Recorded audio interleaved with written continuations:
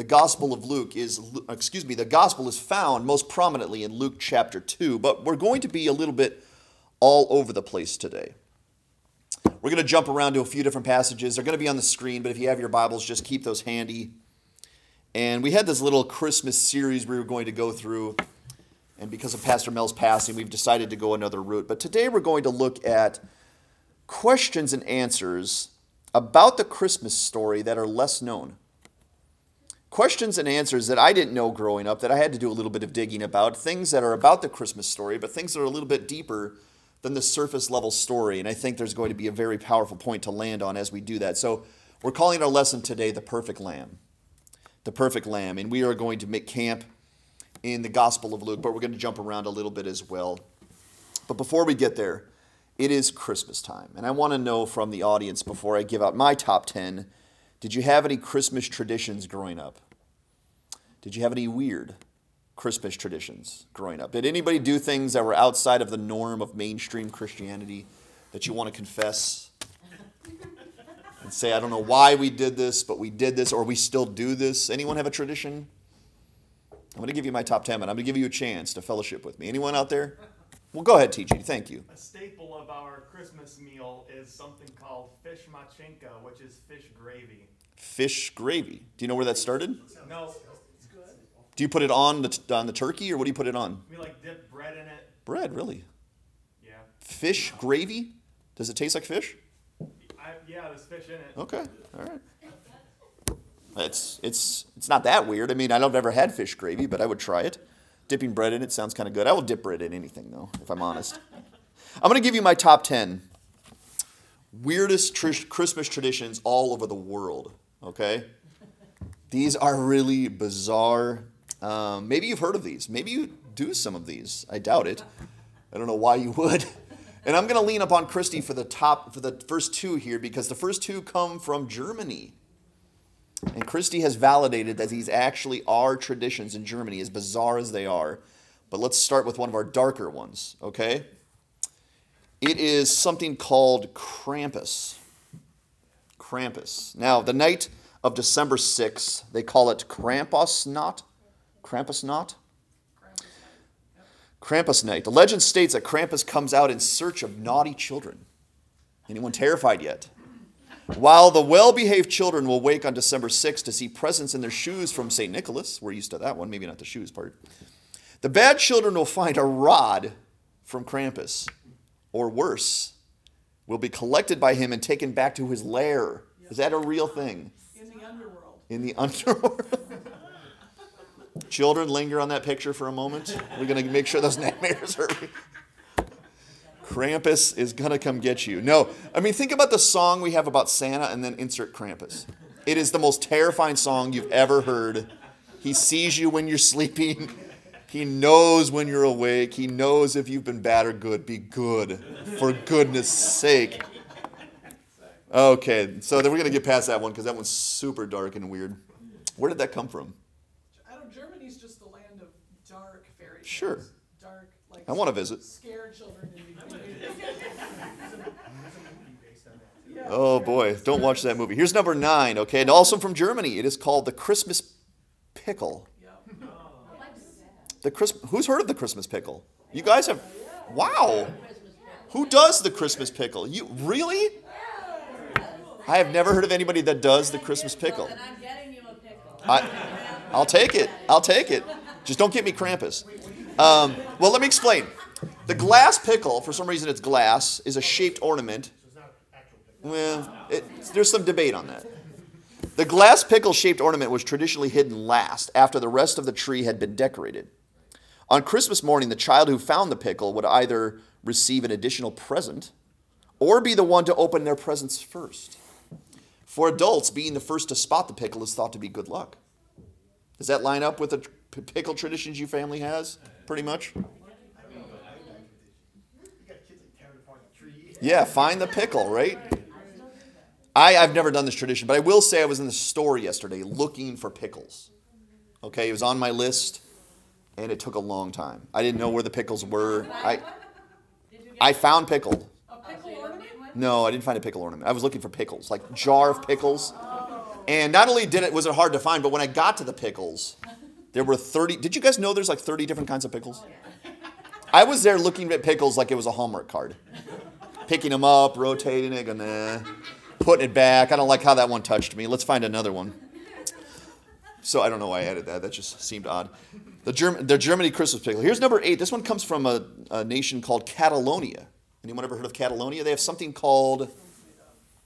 The nation sounds made up? Well, this is really going to sound strange then. This is called... You'll humor me because I'm a pastor. I don't use these words often, but this is called the poop log. The poop log, Tio de Nadal is the actual term, is the Catalan poop log. An exceptionally unique Christmas tradition in this part of Spain. Crafted by hand, this little wooden character made of a stick and art supplies is treated kindly from December 8th to the 24th when children offer him nuts, fruit, and cover him in a blanket for warmth. Isn't that sweet? Things get a little weird after that. On Christmas Eve, they beat him with sticks while singing a traditional song. So think of your favorite traditional Christmas song while you're beating the poop stick, the poop log with sticks. Following the beating, they lift up the blanket to reveal the log has pooped a pile of candy for their enjoyment. It's basically a piñata with a crass tone. So if you want to grab onto that tradition, that would be wonderful. Get me pictures and videos when you do of your children, after they find the pickle, of course.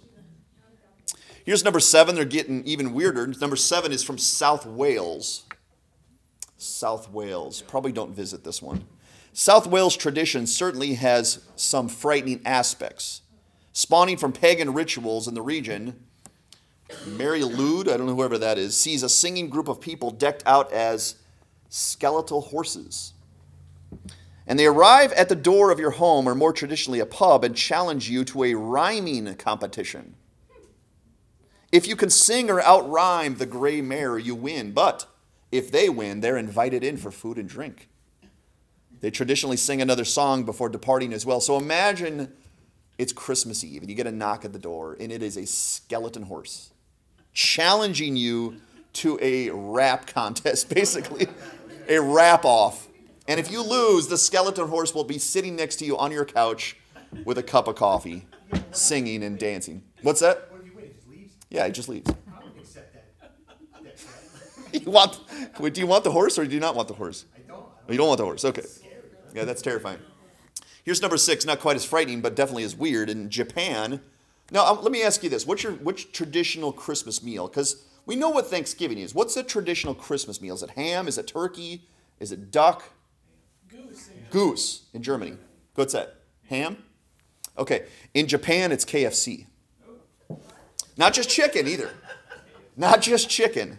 Forget the Christmas turkey. For many Japanese, traditional Christmas dinner is Kentucky Fried Chicken.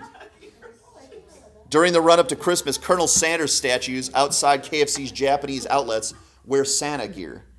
The chicken is served as a special holiday packaging. So there's a KFC in Clark Summit, guys. And for that meal I mentioned on the 22nd here at the church building, how about some buckets of chicken? Anyone? Yes, that sounds like a lovely tradition. Here's number 5 from Caracas. I don't know if I'm saying that right. Caracas, number 5, Christmas tradition. In the week leading up to Christmas, Venezuelans attend a daily church service called Misa de Aguinaldo. In the capital, Caracas, it is customary to travel to the church service on rollerblades. Indeed, so widespread is the practice, many roads in the capital are closed until 8 a.m. to provide a safe passage for the rollerbladers. Now, that's something we haven't tried yet. Next Sunday, 8 a.m., I want everybody at the bottom of 315, okay? We're going to rollerblade all the way up to church. It's going to be great and unifying. Now, number 4, sometimes you eat special Christmas cookies, and sometimes if you go to Grandma's house, she'll make you eat the traditional, Brussels sprout or something weird. Well, in Greenland, they have something even weirder. Next time you find yourself complaining about your granny's festive Brussels sprouts, spare a thought for the poor tykes in Greenland. Each Christmas, they have to tuck into what's called mattock. It is raw whale skin with a little blubber. Just a tad of blubber, which is made by wrapping an auk, a small Arctic bird, in sealskin, burying it for several months, and eating its decomposed flesh. Now, is anyone hungry? No. Now, the fish gravy versus the whale blubber, I'll take fish gravy 1,000 times. I'm not eating the whale blubber. I guess that's what it looks like. That's kind of bizarre. In 3, we get a little dark again, in Guatemala. Now, we know what the Christmas message is about, right? The Christmas message, you can honor the Lord. We always say this little thing, keep Christ in the center of Christmas. Christ is the reason for the season. But there's another way to honor someone that you love, is knock down their enemy. Well, in Guatemala, every 7th of December at 6 p.m. sharp, it's not uncommon to see 3-foot-tall effigy of the devil burning in the streets of Guatemala City, with the sound of firecrackers resonating in the background and people cheering. A little weird, right? So in Guatemala, if you really want to get festive, go burn the devil with them. And that would be a fun time, right? We look forward to that. Here's number 2. For all the single ladies out there, they have something called the shoe tossing. On Christmas Eve, unmarried Czech women stand with their back to the door and toss one of their shoes over their shoulder.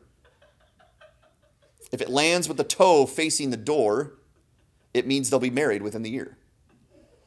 If it lands with the heel facing the door, they're in for another year of watching Bridget Jones movies. Perhaps it's better than marrying a heel, though. But there you go, the shoe tossing. And here's number 1. Our strangest, our weirdest comes from, you would guess it, America. America has the strangest, maybe you've heard it, maybe you hadn't, but I'm going to set this one up. In a specific American household, there's one unique man who began a tradition that continues to this day. He customarily would receive a pair of festive boxers in his stocking, which he would then don on the top of his head for a picture, followed by wearing those 2 stockings on his feet while he sipped a cup of coffee. Have you ever heard of this tradition? Well, you should, because it's your pastor. Almost didn't show that. But since we're going weird, I went weird.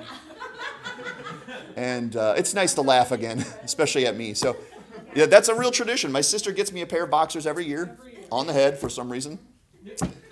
And I put the stockings on my feet, and every year we get a picture similar to that, don't we? So, if the poop log doesn't work out, guys, you can go that route. And, of course, we like to have fun here at Wyoming Valley Church. But you'll forgive me as I transition out of that somehow. Because today we're going to talk about Christmas. Now, there is a traditional Christmas story that we all love and we should love, and it's a tremendous story. Today we're going to look at sort of the non-traditional take on Christmas. I'm going to look at 5 questions and answers about the Christmas story that often go overlooked or unanswered, okay? We know that Jesus, the only begotten Son of God, came to this earth to become the sacrifice that we needed for our sins. And it's such a profound story that we give an entire season to celebrating that story and that message. And we should. But today we're going to answer some of the most overlooked questions about the Christmas story. Questions that all circle around the idea of Jesus becoming our perfect lamb. That's what we're looking at today.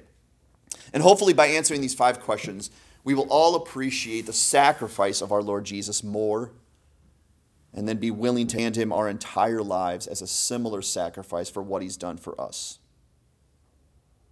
So let's get into our 5 questions. We don't have notes for you today. If you're taking notes, we simply have 5 questions with 5 answers to those questions, okay? With a little bit of application at the end. That's kind of our outline today. So let's get into our first question. And it's this, and maybe you know this answer already, and maybe you don't. It's this: why did Jesus have to become a man? Why did he have to become a man? I'm going to take your Bibles and turn to Philippians 2. And we're going to look at verses 5 to 8. If you want to look on the screen, the passage will be on the screen, because this is what it says in Philippians.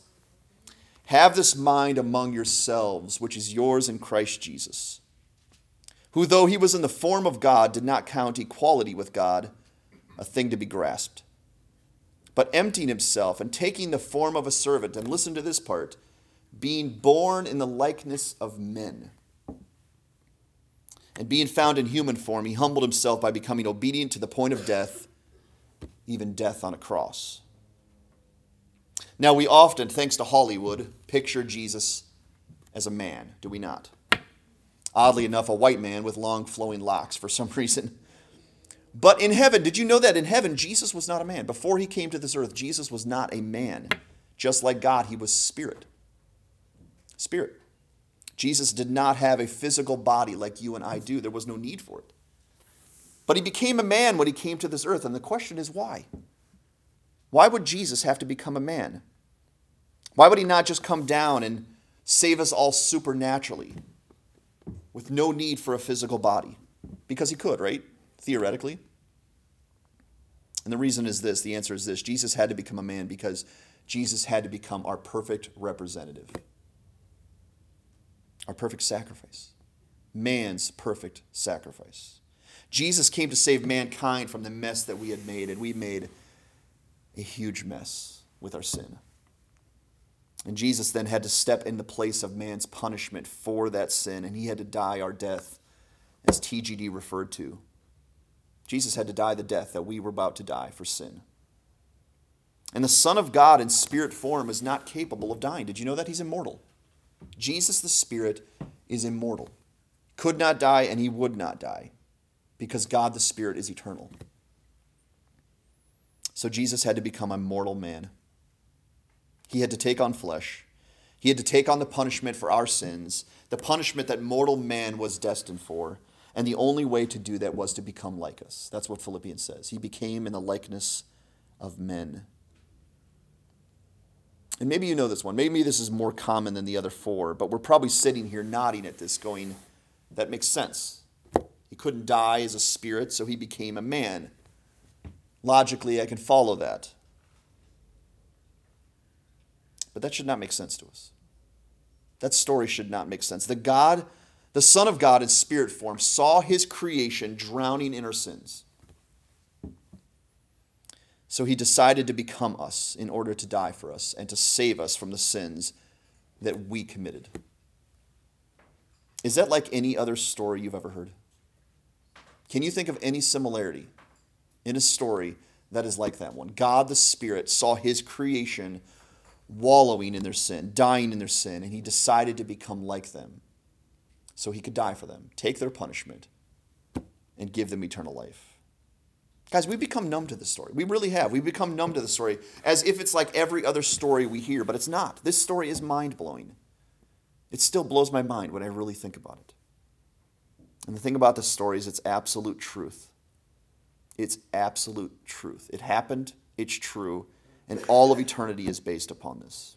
Now, I'm going to use a silly illustration to sort of help us understand what that would have been like, okay? And this is going to fall well short of the reality of the story of our Lord Jesus Christ, but at least it can help us understand and consider what it would have been like. I want you to imagine that you were the creator of the ants. Ants, little ants, exactly like you're thinking. You created the ants and you loved the ants and you enjoyed watching the ants act according to how you created them. You were their creator, you loved them. Then one day everything went awry.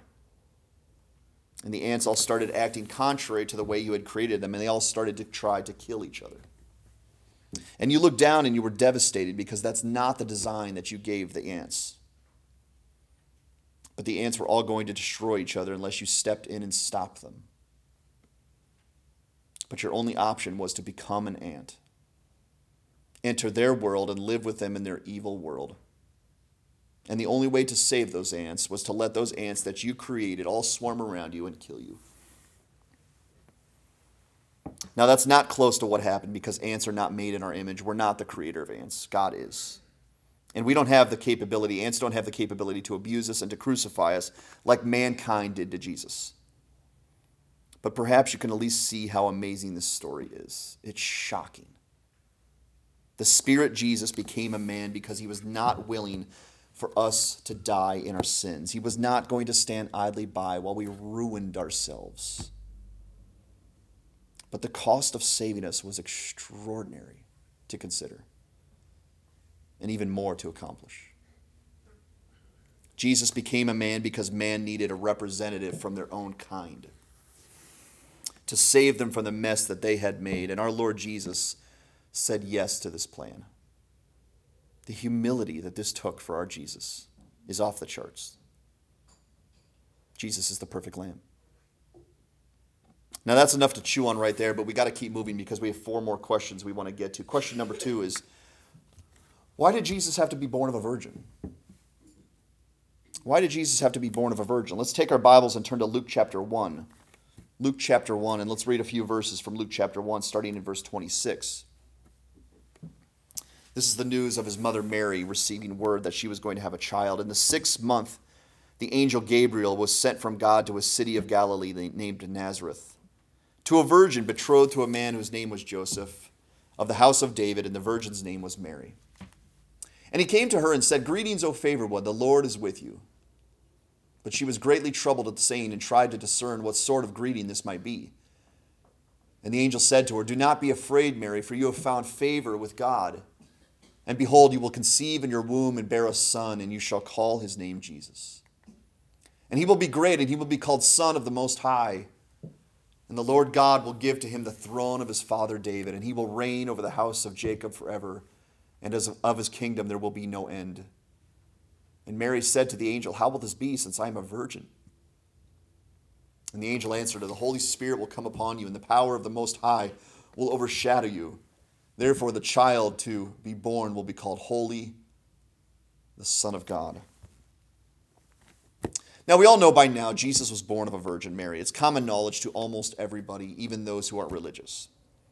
But the reasons why Jesus was born as a virgin might not be as clear in our minds. Because Jesus had to be born of a virgin. Had to be. He had to be born by supernatural means for a very important reason. And here's the reason. If Jesus would have been born from the seed of Joseph,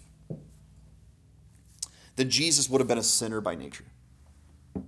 He would have been contaminated by the sinfulness that started all the way back with Adam and Eve, like the rest of us. See, even though we all choose sin, we are sinners by birth because our parents were sinners. Their parents were sinners, and their parents were sinners, and all the way back to our original parents, Adam and Eve. Just like apple trees make apples, sinners also make sinners.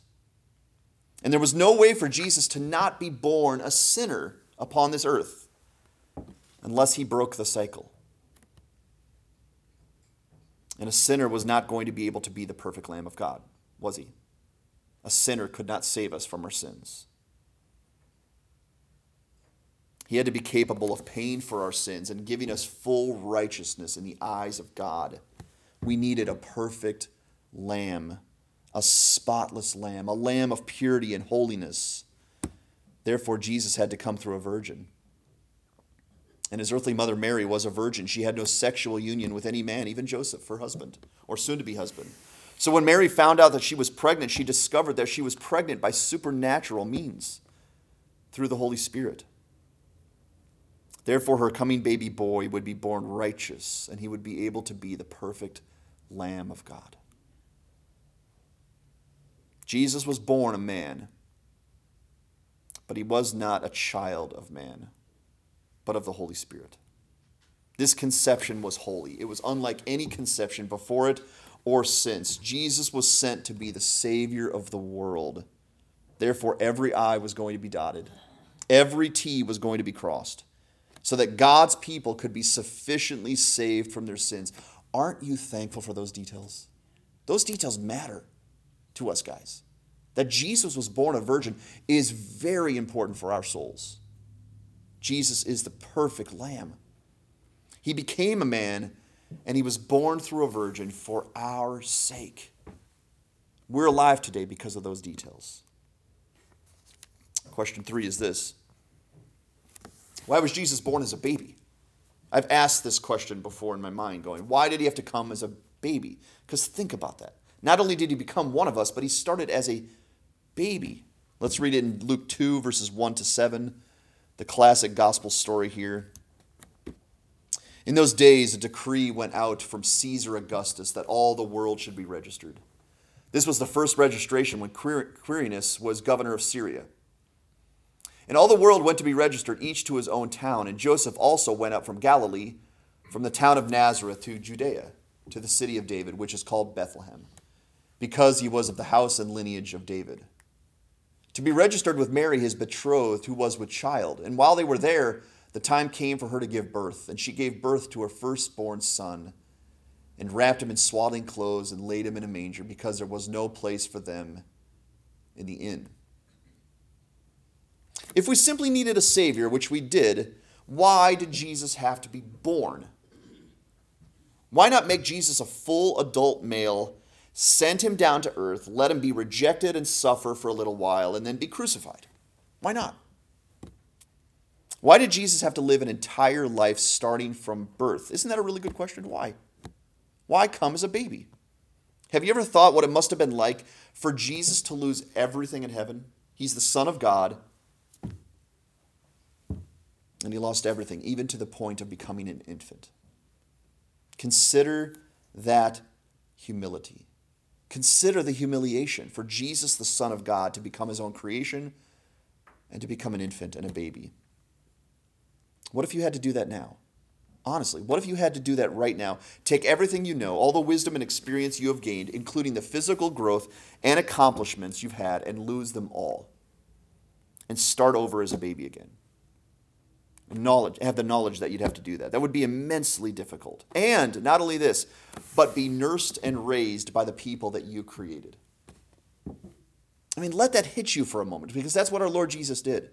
He became his own creation, and he let his own creation nurse and raise him as a little child. See, but that doesn't even begin to scratch the surface of what Jesus had to go through, because Jesus is God. He's the creator of everything. He's the darling of heaven. For the Son of God to become a baby boy in the earth is almost incomprehensible. It really is. It's almost beyond my own ability to comprehend it. And we don't need to get complicated here. There was no hybrid thing going on, okay? There was no adult baby thing happening. That Jesus was a baby, but he really had an adult mind or anything like that. Jesus actually, literally became a baby. As much baby as you and I were, as much baby as my little baby Thurmond is, Jesus became a baby. But why? What's the point? And the reason for this is very powerful. Jesus was born as a baby because Jesus had to live the very same life that we do with no shortcuts. Did you know that? Jesus had to descend to full humility in order to become our perfect lamb, our perfect representative. Being kind of like us was not going to accomplish God's plan of salvation. Jesus had to experience everything that you and I experience, even descending to further depths of suffering and humiliation than you and I do. Because we did not just need a Savior. We needed a captain. We needed a shepherd in this sin-cursed world. And the best kind of captain is the one who has been on the very same battlefields that his army is now on. We needed true and intimate fellowship with someone who knew every sort of suffering and difficulty that we would face. Jesus became a baby, and he went the extra mile of experiencing everything that we experience so that he could say this to us and mean it.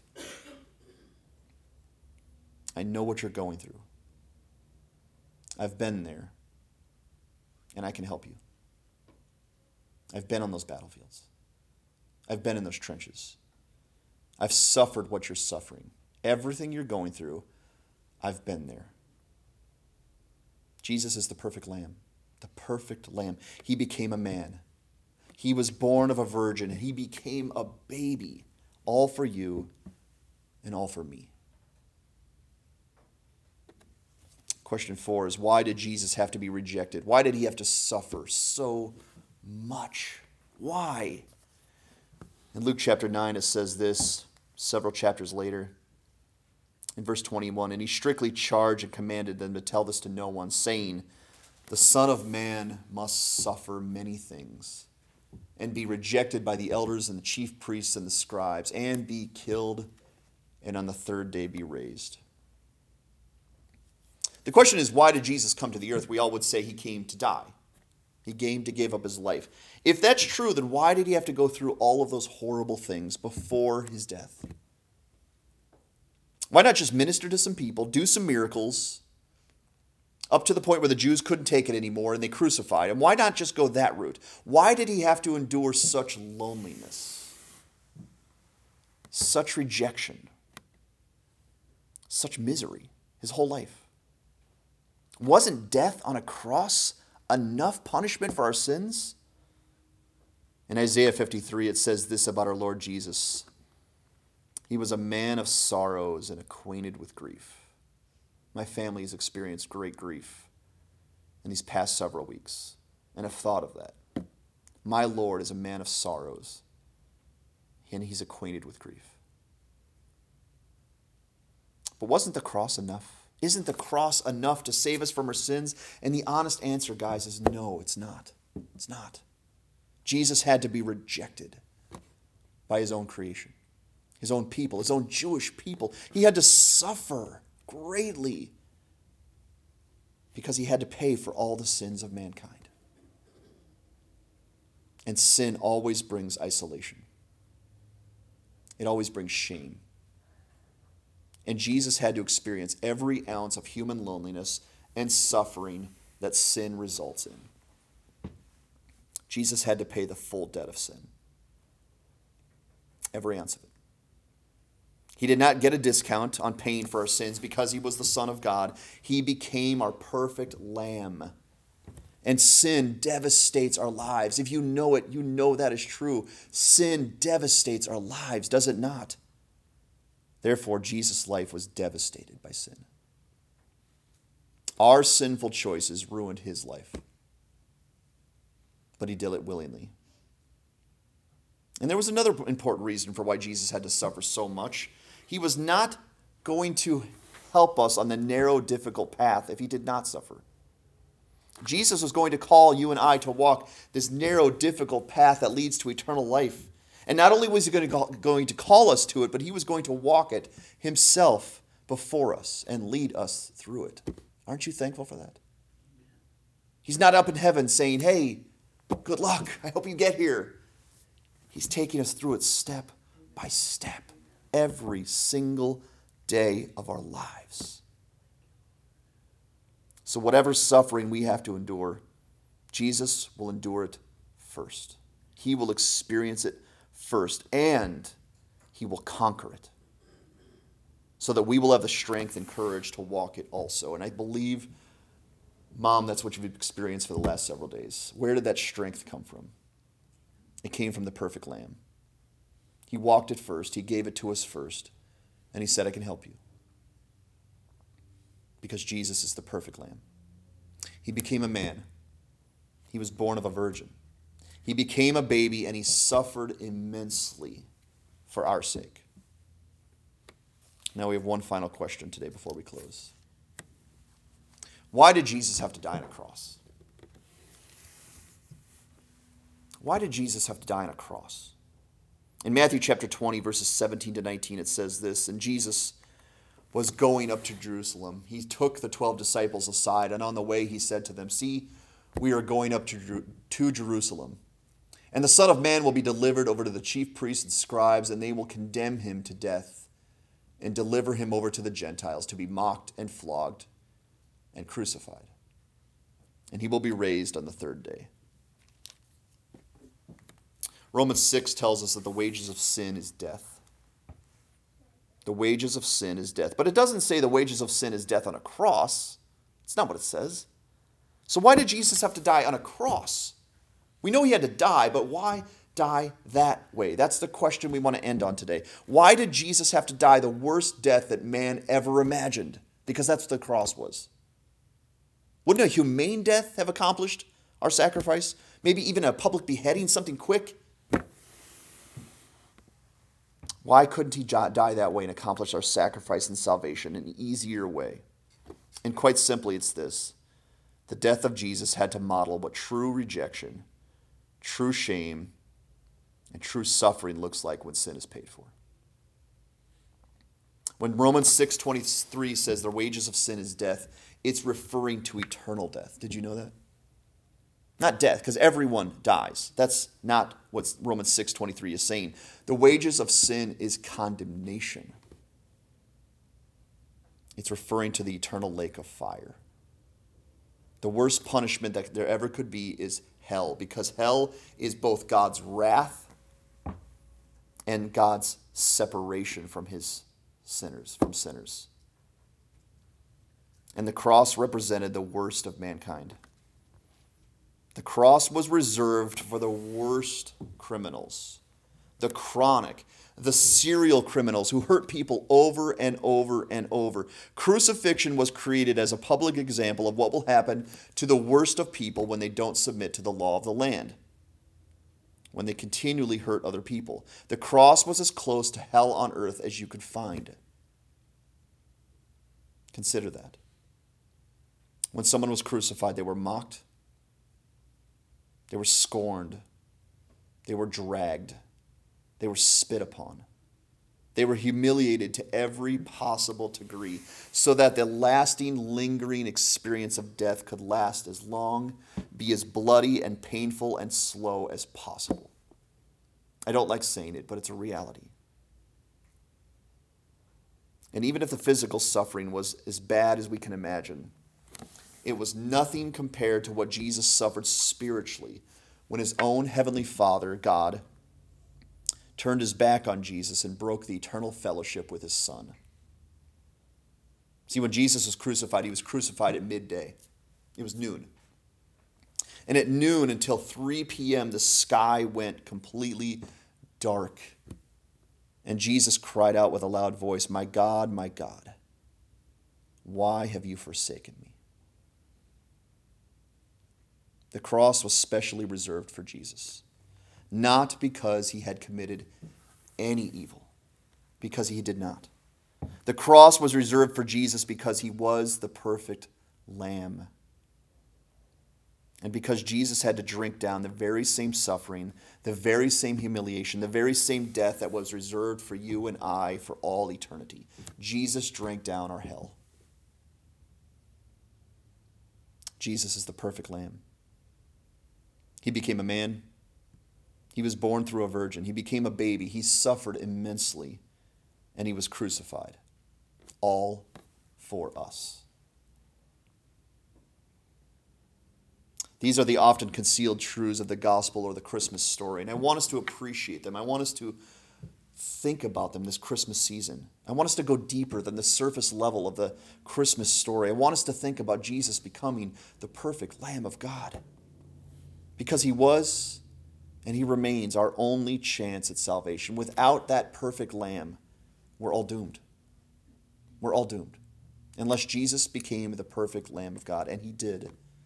Because both God and both Jesus said yes to the plan of Jesus' humiliation, Jesus' rejection, Jesus' suffering, and Jesus' death because they love us that much. So the question is this, what do these gospel truths teach us? And I have 5 things I want to end on today. What should these gospel truths teach us? What should we do based on what we just learned? And number 1 is this. Do you understand how heinous sin is? If Jesus had to endure all of this just because of sin, that was the only reason. Sin is devastating and deadly, guys. Don't touch sin with a 10-foot pole. Sin is deadly and heinous in the eyes of God. Sin caused all of this mess. Therefore, wage war against sin and wage war against Satan. Sin is still evil. And the wages of sin is still death. Follow your Lord Jesus. Follow his pattern. Line up behind his teaching and his commandments. Number 2 is, do you understand why rejecting Jesus is the worst crime there ever was? Do you understand why Jesus said about some towns it's going to be worse for you than it will be for Sodom and Gomorrah on the last day? Because you rejected the message of the gospel. The worst sort of crime and the worst sort of punishment will be those reserved for those who reject the message of the gospel. God himself is going to avenge the rejection of his Son's gift of love. If that gift comes to your door and you slam the door on Jesus' face, that will be the greatest crime ever committed. If we reject Jesus, and we will deserve the greatest death, the greatest suffering that God could ever imagine. Number 3 is, do you understand that you're never alone in this journey? And I've really relied upon that these past few weeks. I'm never alone in this journey. Jesus came not only to die for us, but to be with us every step of the way. He could say to you, I don't care what you're going through. I don't care how deep and how severe and how lonely it feels. He can say to you, I know what that's like. I've been there and I can help you. Do you know that brings peace to your soul? That brings strength to your legs, lines that you are. You can find comfort and strength from Jesus in your difficulties, in the midst of the storm, because Jesus is there with you. Number 4, do you understand that Jesus is worthy of your entire life? He's the creator of everything, and yet he thought you and I were worthy of his entire life. That's what Jesus said. They're worthy of my death and my sacrifice. Therefore, how much more worthy is Jesus of our life? Can there be any greater purpose and any greater love than to live purely for Jesus? Can you find a greater purpose than that? To live for the Creator that became a man and a baby and suffered greatly and died on a cross for your sake. Can you find a greater love than that? Can you find a greater purpose than that for your life? And the answer is no. Number 5 is this. Do you understand how much God and Jesus love you? They spared nothing, and I mean nothing, in redeeming us from our sin and the eternal consequences of that sin. Can anyone match that love in your life? Anyone? Can you find it in a parent? Or a child? Or a spouse? Or a friend? Can you find that kind of love anywhere? And if the answer is no, certainly I cannot, then why not love the one who loves you the most? Why is it so hard to find people that give their lives to Jesus Christ if they understand that he was their perfect lamb? See, Jesus became the perfect Lamb of God. Nay, Jesus became your perfect Lamb of God. You can have your sins forgiven. You can be saved from the chains of sin and death. You can find eternal life and hope beyond the grave. You can find peace with God for all eternity. And you can have God fighting on your team for the rest of your life. But only if you believe in the perfect Lamb. Only if you give your life to the perfect Lamb. Only if you follow the perfect Lamb's example for the rest of your life. That is the gospel message. Live for him because he died for you. Jesus has given you more than anyone ever could. And I want you to think about this Christmas. There's been no greater gift than the sacrifice of our Lord Jesus.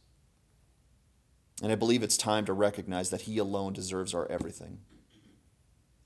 Let us stop trying to find in this world what only the perfect Lamb can offer us. And let us run to his arms and never, ever leave them. Because Jesus is not just the reason for the season. He's the reason for everything in this world. And Jesus thought that you were worthy of his everything. In reality, Jesus is worthy of our everything. And I would ask you today to consider and to pray and to think about giving Jesus your entire life and holding nothing back because he first did it for you. Can we bow in prayer?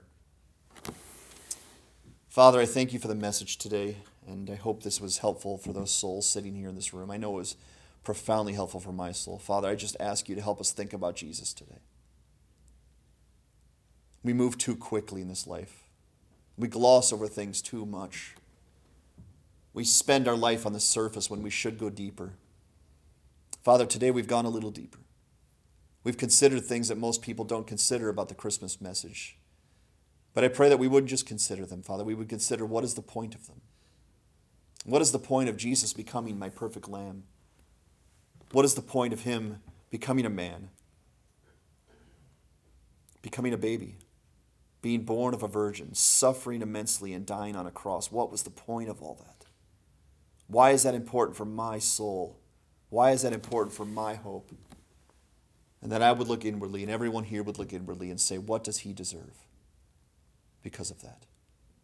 Father, help us this Christmas season to line up behind our Lord Jesus and say, my life is his. And I'm going to love and serve and glorify him for the rest of my life because he's so worthy. Father, thank you for this Christmas message. I pray that you would bless us as we leave. It's in Jesus' name. Amen.